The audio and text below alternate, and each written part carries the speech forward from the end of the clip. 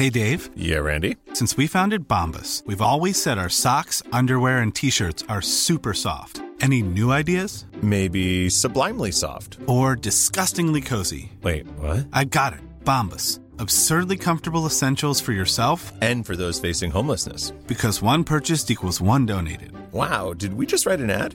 Yes. Bombas. Big comfort for everyone. Go to bombas.com/ACAST and use code ACAST for 20% off your first purchase. There's never been a faster or easier way to start your weight loss journey than with PlushCare. PlushCare accepts most insurance plans and gives you online access to board-certified physicians who can prescribe FDA-approved weight loss medications like Wegovy and Zepbound for those who qualify. Take charge of your health and speak with a board-certified physician about a weight loss plan that's right for you. Get started today at plushcare.com/weight loss. That's plushcare.com/weight loss. plushcare.com/weight loss. You're listening to the Hawksby and Jacobs Daily Podcast. This is Paul Hawksby. This is Max Rushton. And this is the H&J Daily with some of the best bits of this afternoon's show. We spoke to Mark Donaldson, match commentator for ESPN over in the States on the Euros. Huge Scotland and Hearts fan. We commiserated with him, didn't we? We absolutely did. Yes, Paul. Yes. Correct. Next. Tim Vickery joined us. There's a Blackburn player doing his thing in the Copa America. He told us all about that. And what else did we do? We spoke to Philippe Auclair came in. Yeah. What a wonderful man he is. So we got a bit of distance from a proud Frenchman on England. So here it all is. We hope you enjoy it.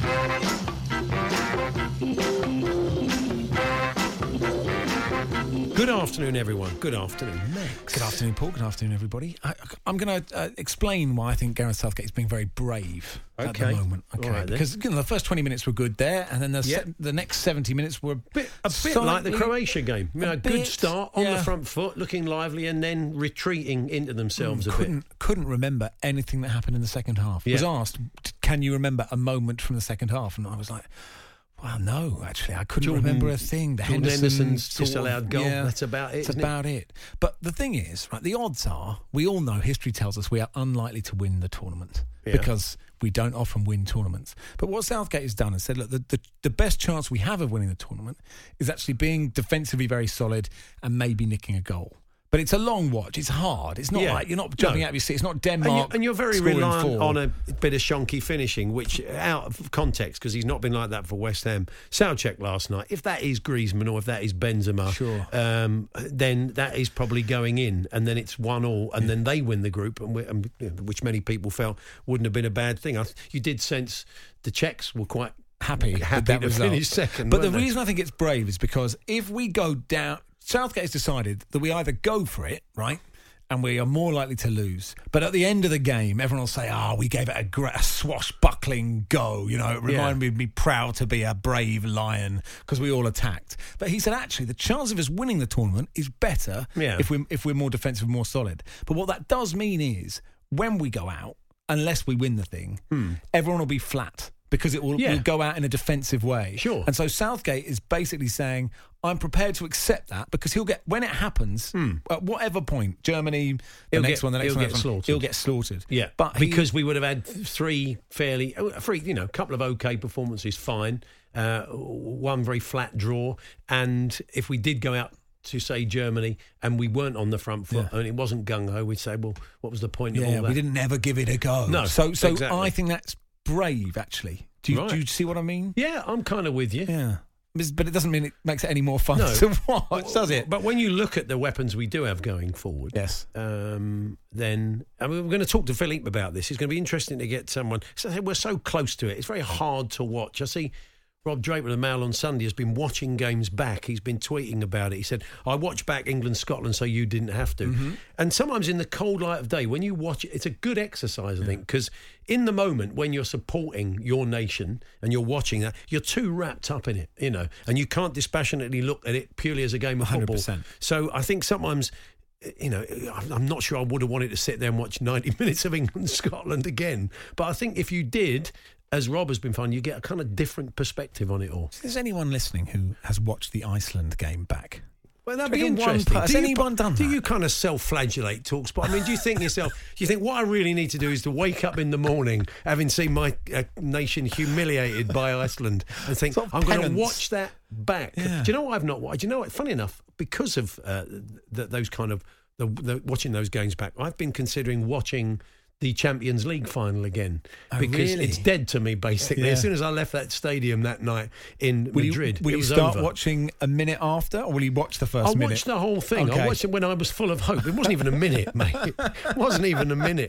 So I'm going to try and watch it back and just see, because in my mind we had a little 10 minutes when we could have scored one and could have gone on to win it. Yeah. But I may be completely wrong. Oh, well, let us know. I would do it sort of live on Twitch. You could become a viral I mean, in sensation. the midst of a Euro, I mean, I don't know. It's not particularly you don't need zeitgeisty, is it? Don't need another football match to watch. No, There are I quite a don't. lot at the Yeah, moment. I don't need that. I do think that. But have you done that, listeners? Have you gone back and watched a painful watch? Have you gone back and thought, you know what, we were worse than I thought, or we were actually better than I thought? That could be a club, could be a country. But if you've done that as an exercise, dispassionately gone back and said, OK, I can watch it now purely as a game of football. I didn't go on social media at all until half-time and full-time. And that made the whole Yeah. thing so much better. Yeah, I mean, it's I knew that it would, but I needed to force myself to do it. I know And it's not easy for you, Max, is it really? Because you are very much a man who lives his life. I've Instagram in a live kind of cycling to work. a Tron-like way. That you are God, it's inside, so tragic, isn't it? inside the Matrix. See how many tweets I've sent. What a waste of... I could have read a book. I mean, you have on Instagram. You've had people watch you open a can of beans, haven't you? and do stuff like that? I fixed a blind because my DIY tutorials Are really have gone coming quite on well. now, yeah? I actually fixed a blind, and there was a moment where I realised I'd done it, and I sort of broke. Not that I'm in character, but I sort of actually, you saw the real joy that I'd achieved. It's probably the manliest thing I've ever done. Wow. Was rethreading the blind into the blind. Well, I'm having the a very blindy similar bit. problem at the moment, so I might have to give you a call-out So charge. call out charges. Yeah. I call out charge like 50 quid, and then if I do the job, 100, but no win, no fee with me. Okay, fair enough. If you can't do it, the way I do although it. the idea of giving you a call-out charge for a job you can't do won't be particularly good value. Anyway, We should say Saka was great. Yeah. Grealish looked Well, impressive. Kane yeah. was much better than he has been. Well, I think. Yeah, no, he was, and it wasn't just about he got a bit more service. That was a lovely ball, wasn't it, through from Maguire that got him in, and it was a good save by the keeper, low down. But I thought his back to goal, Kane was better. I thought his touch looked better, even with players around him. Saka was great, and we'll talk to Philippe about this because he is an Arsenal regular, so he'll be eulogising about him. But it was interesting. Jose's column in the Sun today. He probably feels. Jose feels that Gareth Southgate feels he does more defensively, and you saw that, didn't you, during the game? And it was that you just knew. I mean, it led to a goal, which was even better. But Saka was back to goal when he received that ball, and in the Scotland game, that would have gone straight back to Kyle Walker. But to watch a guy turn and run at the opposition, you were thinking, oh, this is refreshing. And of course, that it effectively led to the goal was even better. But it was I good am to watch looking him do it. forward to whoever puts together the clips of Jordan Pickford just standing with the ball at his feet, just with his hands out, going, What do you want me to do? Yeah. Somebody, what do you want me to do? It's just there, isn't it? And he does, because obviously sometimes you want the side to come and press, and then you go long. But for those 5 seconds, you're sitting there going, oh, just kick the bloody thing.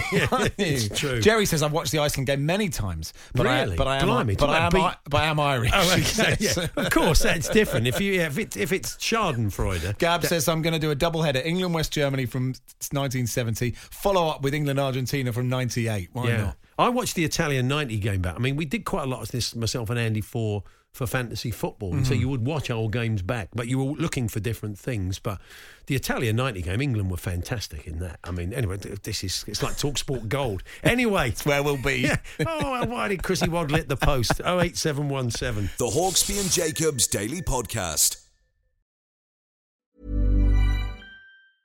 Hiring for your small business? If you're not looking for professionals on LinkedIn, you're looking in the wrong place. That's like looking for your car keys in a fish tank. LinkedIn helps you hire professionals you can't find anywhere else, even those who aren't actively searching for a new job but might be open to the perfect role. In a given month, over 70% of LinkedIn users don't even visit other leading job sites. So start looking in the right place. With LinkedIn, you can hire professionals like a professional. Post your free job on linkedin.com/people today. One size fits all seems like a good idea for clothes until you try them on. Same goes for healthcare. That's why United Healthcare offers flexible, budget-friendly coverage for medical, vision, dental, and more. Learn more at uh1.com. Planning for your next trip? Elevate your travel style with Quince. Quince has all the jet-setting essentials you'll want for your next getaway, like European linen, premium luggage options, buttery soft Italian leather bags, and so much more. And is all priced at 50 to 80% less than similar brands. Plus, Quince only works with factories that use safe and ethical manufacturing practices. Pack your bags with high-quality essentials you'll be wearing for vacations to come with Quince. Go to quince.com/pack for free shipping and 365-day returns. The Hawksby and Jacobs Daily Podcast.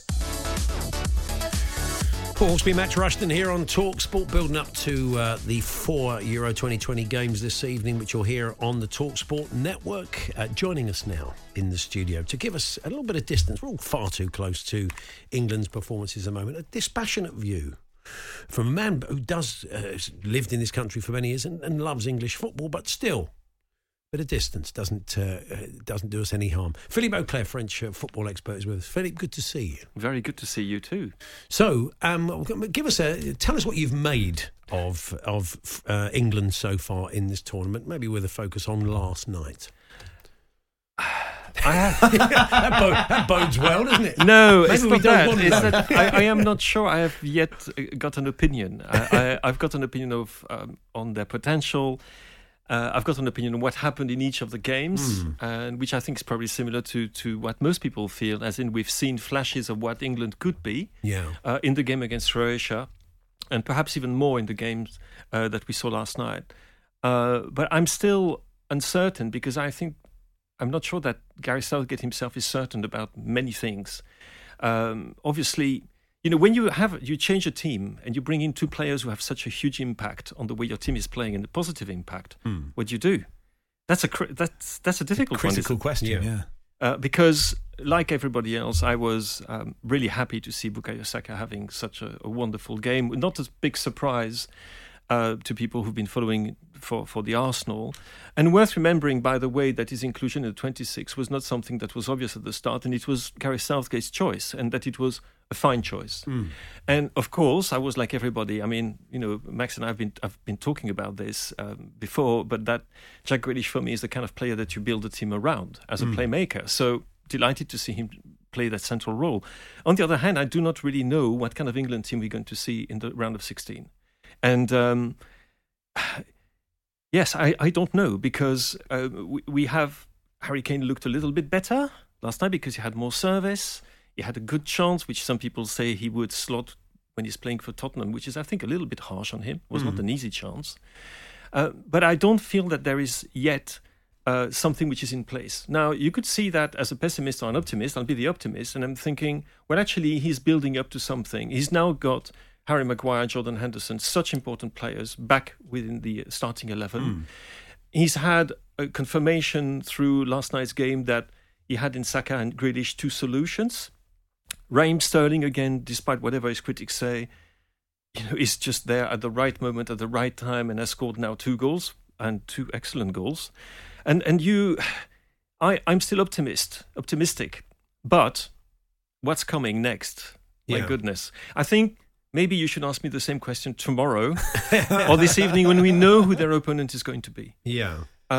Because it's wildly different. Whoever it is, it's going to be a good team. It's likely to be France or Germany, isn't it? So that asks probably a very different set of questions than they've been asked already. Probably, yes, of course, because you don't face the kind of crazy gung ho 3-5-2, 3-4-3 of Germany the way that you will face the not crazy at all 4-2-3-1 or 4-3-3 of Didier Deschamps. As to the Portuguese team, so many changes are expected tonight. I mean, some of the Portuguese papers I've had a look at are suggesting up to 6 changes in the starting 11, which is a lot, and which would completely change the tenor of that particular Portuguese team, with the 2 defensive midfielders being changed, with João Moutinho, for example, coming in with much more of a playmaker. With Renato Sanchez, that seems to be a cert, coming in on the right-hand side. For Bernardo? So Renato Sanchez in for Bernardo Silva? Or? Yeah, okay. In for Bernardo Silva, despite the fact Bernardo Silva has done the pass of the tournament so far. And they're also thinking, maybe Nelson Semedo is going to be taken out because he had a bit of a mare. He did, but he was left completely alone. Sure. So, again, and which is wonderful, I'm really quite excited about that because I don't know what's going to happen. I think that, honestly, between France and Portugal, a draw wouldn't surprise me at all. But neither of the other results would surprise me either. So England is going to be, I think the whole camp is going to be watching those games at 8 o'clock and wondering, goodness. Do you think, Philippe, it makes sense how England are playing? You know, I was saying before the break, this idea that the pragmatic approach, you're more likely to win the tournament if you are pragmatic. If you're France, yes. Okay. Obviously, that's the example that you will give. Yeah. That's 2018. In the case of England, I don't think so. Okay. I think the real risk for England is not to take any risks. Because I genuinely don't think that their midfield is as strong as some of the other team. I'm not talking about the personal, individual qualities of the players involved. They're very good players. I'm not saying that. I'm saying they could be overrun in midfield. And like everybody else, I'm looking at the potential of this team, and I want to see it express itself, like we've seen, in flashes over the first two games. And seeing Bukayo Saka just going at people like that was wonderful. But then again, I don't know exactly how England is going to play, because where do you put Foden in there? I don't know. Well, exactly. Yeah, if you keep Saka and Grealish, you don't play Foden, because Sterling will play. I mean, unless you play Grealish in a more withdrawn position and you go, I wouldn't say go for broke, but you use a kind of system which actually most successful nations use, which is to have a very creative so-called defensive midfielder. Yeah. You see that with Germany. We've got Kroos and Gundogan, for example, and we've got Pogba for France. These are players who can really, dictate the game. And you look at the Italian midfield. You've got Marco Verratti there, who's a wonderful player. Yeah. But again, it's players who can dictate kind of attacking game from the back. You don't leave Foden out of the match day squad because he's on a booking, unless you plan to actually play him in the round of 16. No. It doesn't make any sense. No, it doesn't. But then Saka, the way Saka plays makes you have to question what you do, because Saka took players on where Foden didn't. And was very strong. I mean, I think Jose Mourinho was making the point earlier on today in his column in one of the newspapers, I think it was in The Sun, saying that he feels what Saka brings to it defence, which is why he got the nod over Sancho, because of his defensive work. The fact he does get up and down. We saw him in the box with a big saving tackle. So that was key to it, wasn't it, I think? Yeah, absolutely. And again, that's what we've seen time and again with the Arsenal. And that he's so versatile. And it could play on both flanks, by the way. Some of his best work for Arsenal has been on the left-hand side with linking with Kieran Tierney, for example. So he's going to be very difficult. Imagine if Gareth Southgate were to leave him out of the starting 11 in the round of 16 game. Better get it right, wouldn't you? Yeah, that's right. It does put an extra pressure on. That's so interesting as well. When a new player comes in, we've got such short memories, or recency bias is the phrase. When Foden wasn't playing, we're desperate for Foden, and then Foden plays, and we're a bit bored of him now. He's had 2 games. That's enough for him. Let's have a new one. Saka's in now, but then if Saka has let's say we get the round of 16 and Saka plays and we win, but he doesn't have a brilliant game, then it'll be like, Saka's no good. Where's the next new person? I think he's played 5 times for England, and 3 times he's been man of the match. Yeah. So I mean, he has stepped up where Sancho hasn't for England. That is true. That's right. And as we said, maybe play him at right back. Yeah. Well, I mean, the thing is, he is someone you can switch mid-game, and you can do that, can't you? I mean, he gives you a lot of flexibility. Yeah, Arteta does that all the time with Arsenal, from the left to the right, from the right to the left, absolutely, and no problem. Everybody knows he's a very bright young man. Yeah. Tactically, he's very astute. He knows what his job is. And he will immediately adapt to whatever is asked of him. The Hawksbee and Jacobs Daily Podcast from TalkSport. Michael Redman, the excellent Irish comedian, and Father Stone, he was memorably in Father Ted, tweeted something out the other day that's had quite a lot of traction. We thought we might get you involved as well. This was an exchange he had. Michael says, taxi driver says, "Is that a Dublin accent?" Michael says, "Yes, it is." Taxi driver says, "Oh, do you know a guy called Sean Corcoran?"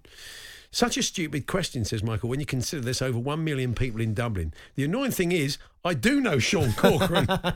It's really wound him up. And, of course, he got loads and loads of examples of things along those lines with people sending those in. So Corker, somebody called Liz, said, on holiday in Connecticut in a random store, the shop owner said, "Oh, my God, you're from Scotland. One of my workers here is from Scotland. Let me go and get her. You're bound to know her." So she's rolling her eyes. And then she came out and I knew her.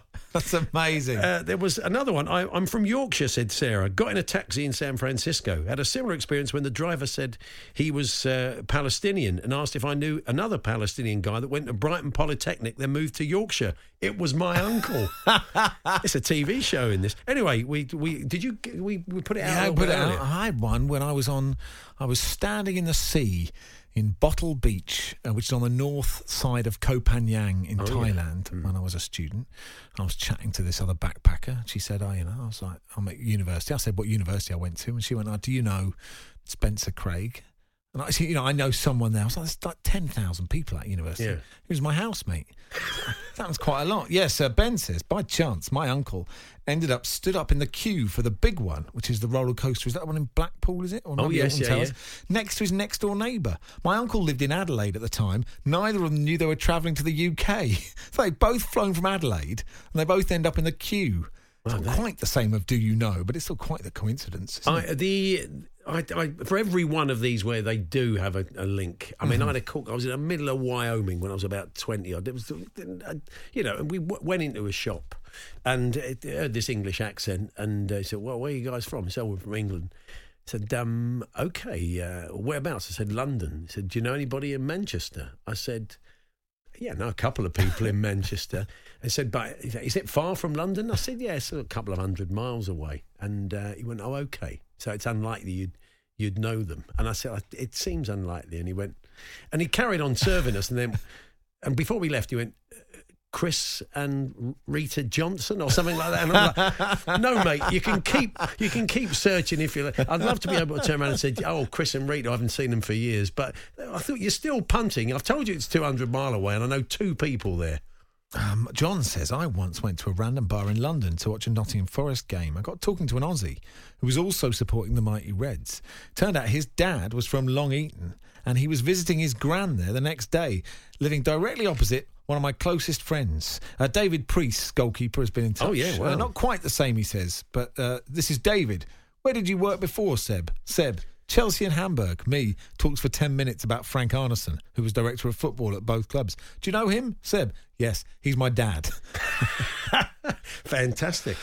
So you can keep those going. Those ones that do actually find a link, like the Michael Redman one that kicked it all off, and the ones where there's not a way in the world you're going to know these people. Yeah, we'll and take there's those. this expectation. The Hawksbee and Jacobs Daily Podcast from TalkSport. Of course, Scotland left the tournament last night, beaten 3-1 by Croatia, who turned up, of course. And Luka Modric, as everybody was saying, was in that kind of mood. Very annoyingly for the Scots. I mean, when I watched Modric, he was the king of the Luka scuff. He would often find himself in a position like that and drag it round the post. That was his party piece. We've subsequently seen that 1 in 6 he drills into the top corner. I think if you were built to build a footballer, right, of all the parts of the human body, the outside of the right foot, you would take Modric's outside of the right foot. Yeah. I think Quaresma's is good, Suarez is good, but Modric, the outside of his right foot is, I think, the greatest in the game. Because it wasn't the only time he used it. He put a couple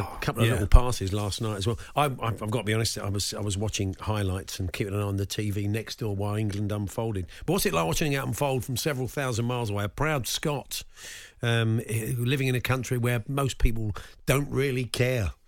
Not about anything, I mean about football. Mark Donaldson from ESPN is a Hearts and Scotland fan, and he joins us now. Hi, Mark.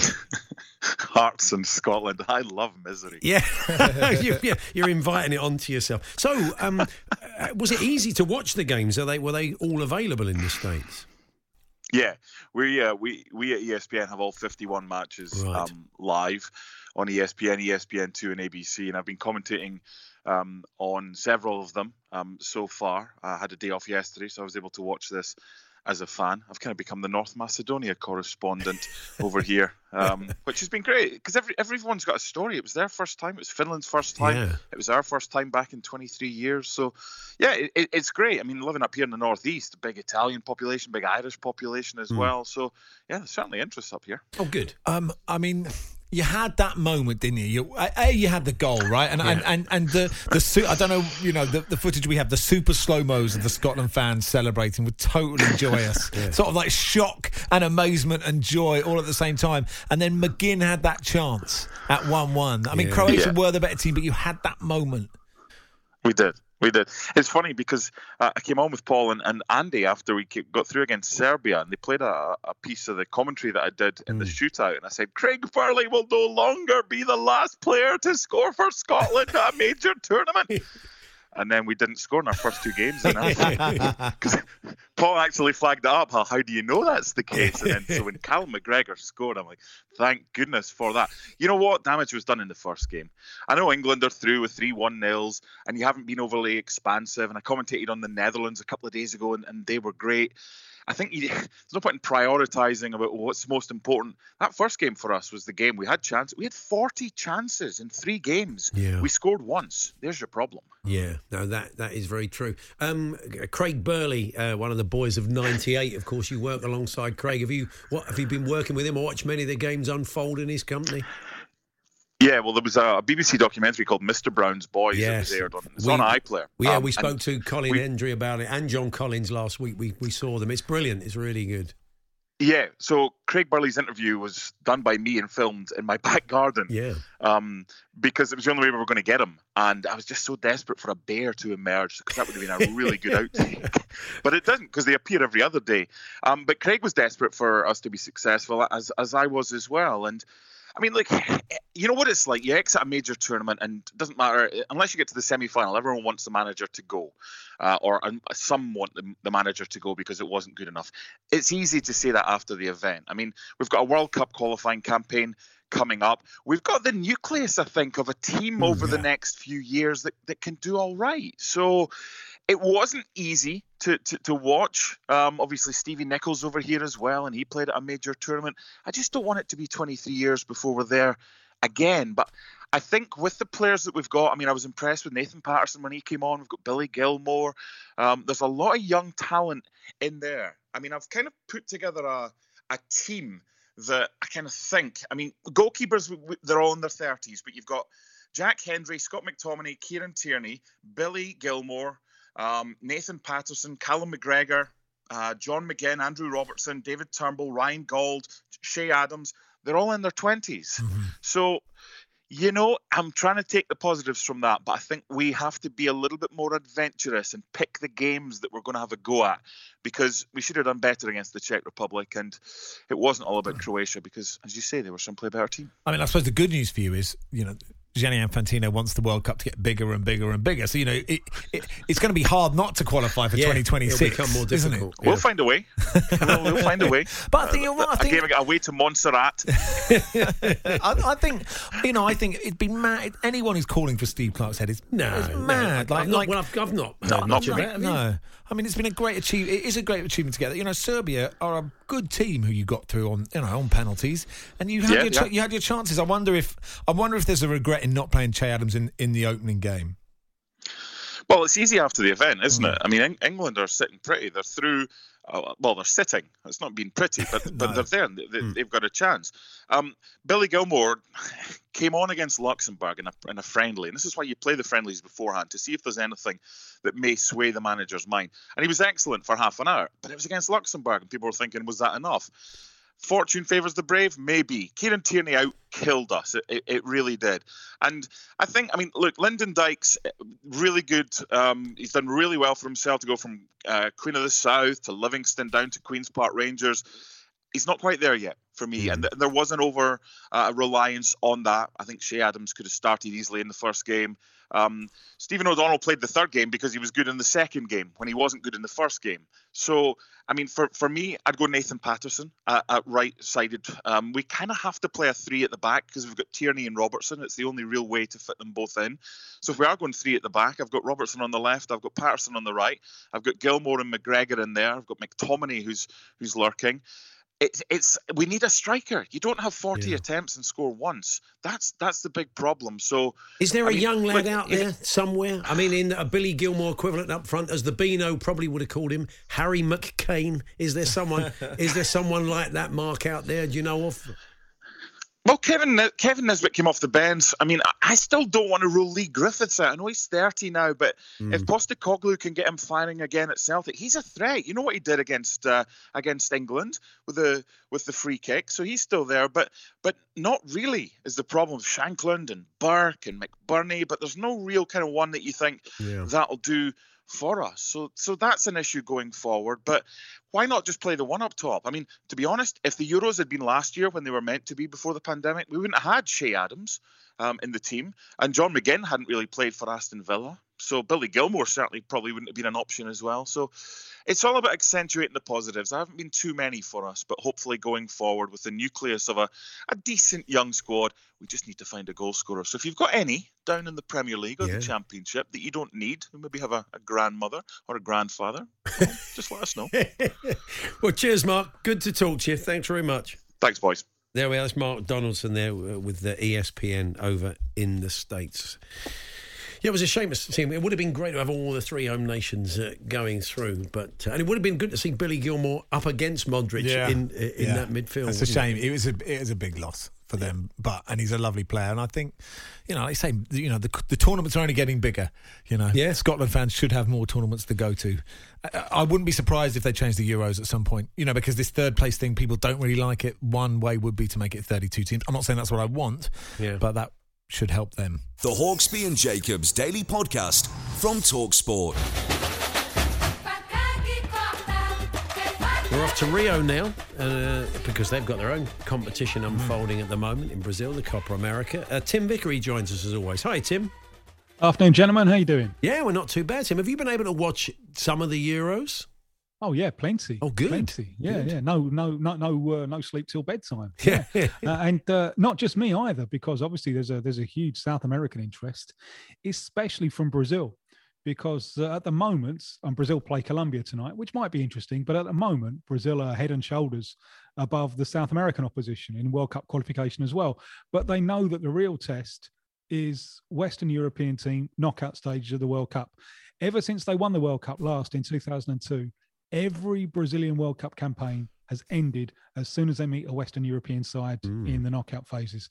So obviously they've got more than half an eye on what's happening on the other side. I remember sitting down to watch Belgium against Denmark last week, and for the first 10 or 15 minutes, I think all of Brazil was thinking, well, how on earth did we lose to this shower? How on earth did we not score 20 against them?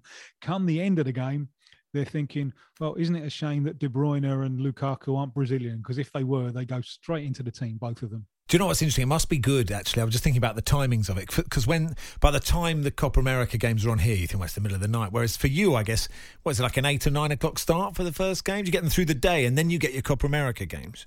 Yeah, it's almost too much. And the Copa America game's actually quite early, most of them. It's like 6 o'clock and then 9 o'clock. Okay. So you just go straight through, the Euro games are like 1 and 4, and then it just goes straight in. And sometimes it's just too much. Just take it away. It's too much. Now, we've got a little bit of Stoke and Blackburn in the Chile team, though, haven't we? And we've all been celebrating the goal by Chile's new hero. Yeah, Ben Brereton, or as he's got on his shirts, just to make him a little bit more local, Ben Brereton Diaz. Just to put him in a context that the Chileans can understand. So he's got his mother's name there on the back of his shirt. Don't think he speaks Spanish or doesn't speak very much. He's in the worst place to learn it as well, because Chilean Spanish is notorious around the rest of the continent for being incomprehensible. And they make a big thing, the Chileans, of singing the national anthem. And then the music ends and they'll carry on a cappella.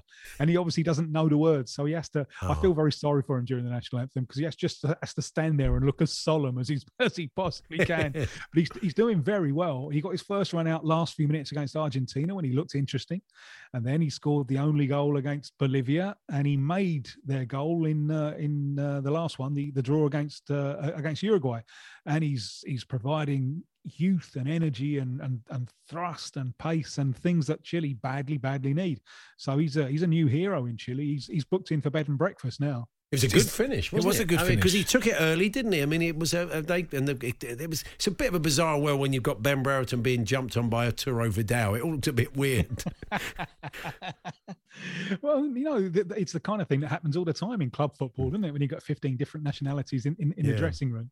But it's nice to see, because he's obviously, despite his limited communication skills with the rest of the team and the fact they have to stay in individual rooms, which it must make it difficult. But it was nice to see that reaction from the other Chile players when he scored the goal. Because they were all delighted for him. Yeah. Is John Bostajor still turning out for Chile? He must be about 47.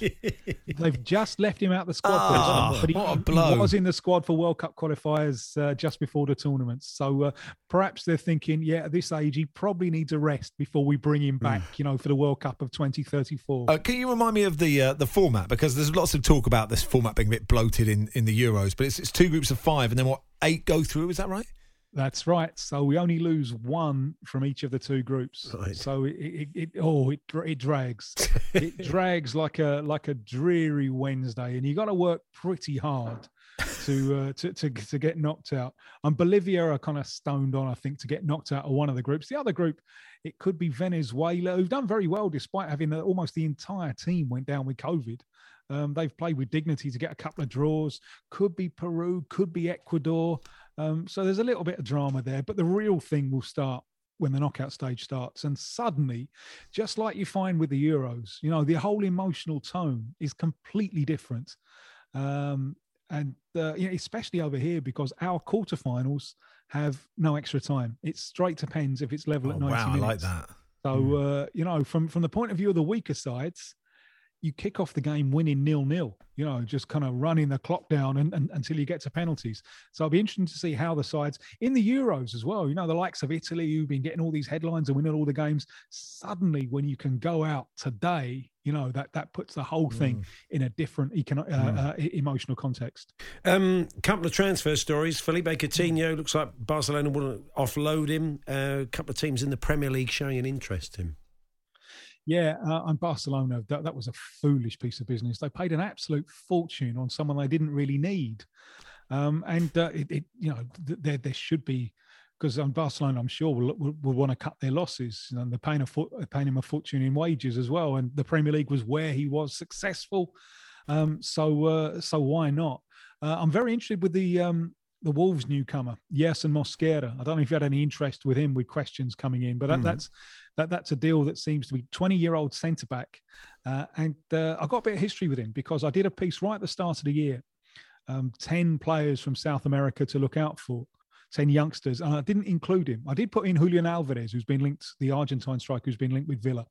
But I didn't include Mosquera. And I got a lot of flack from Colombia saying, how on earth can you miss this centre-back out?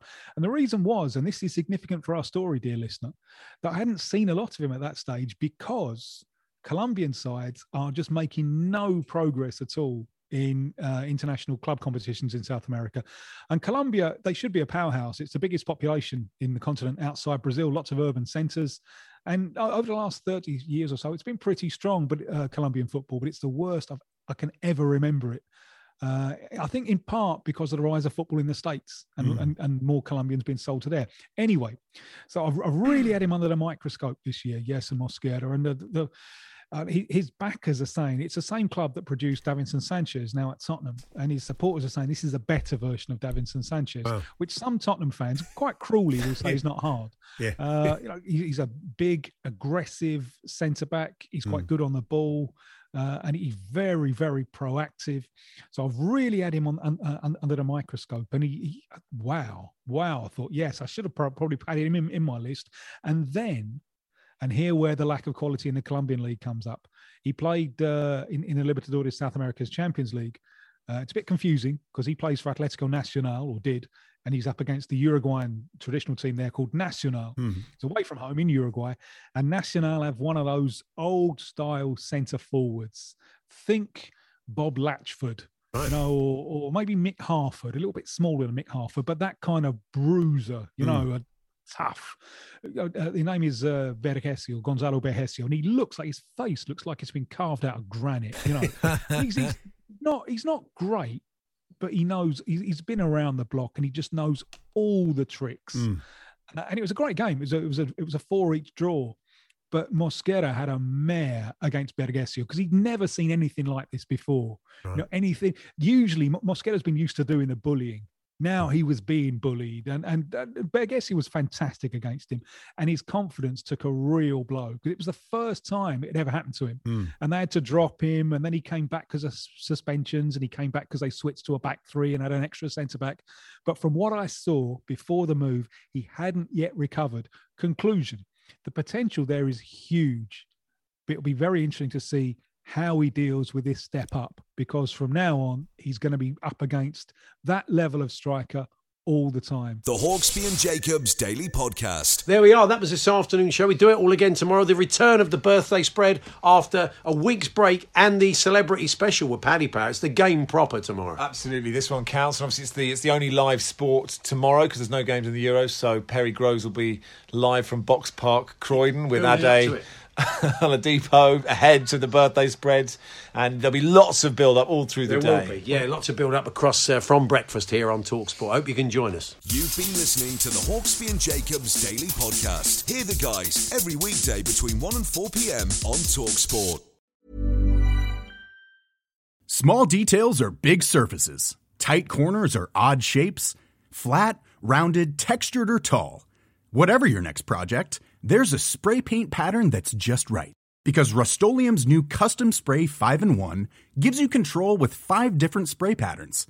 So you can tackle nooks, crannies, edges, and curves without worrying about drips, runs, uneven coverage, or anything else. Custom Spray 5-in-1. Only from Rust-Oleum. Planning for your next trip?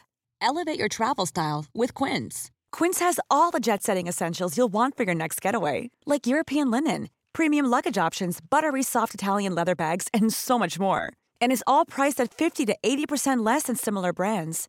Plus, Quince only works with factories that use safe and ethical manufacturing practices. Pack your bags with high-quality essentials you'll be wearing for vacations to come with Quince. Go to quince.com/pack for free shipping and 365-day returns.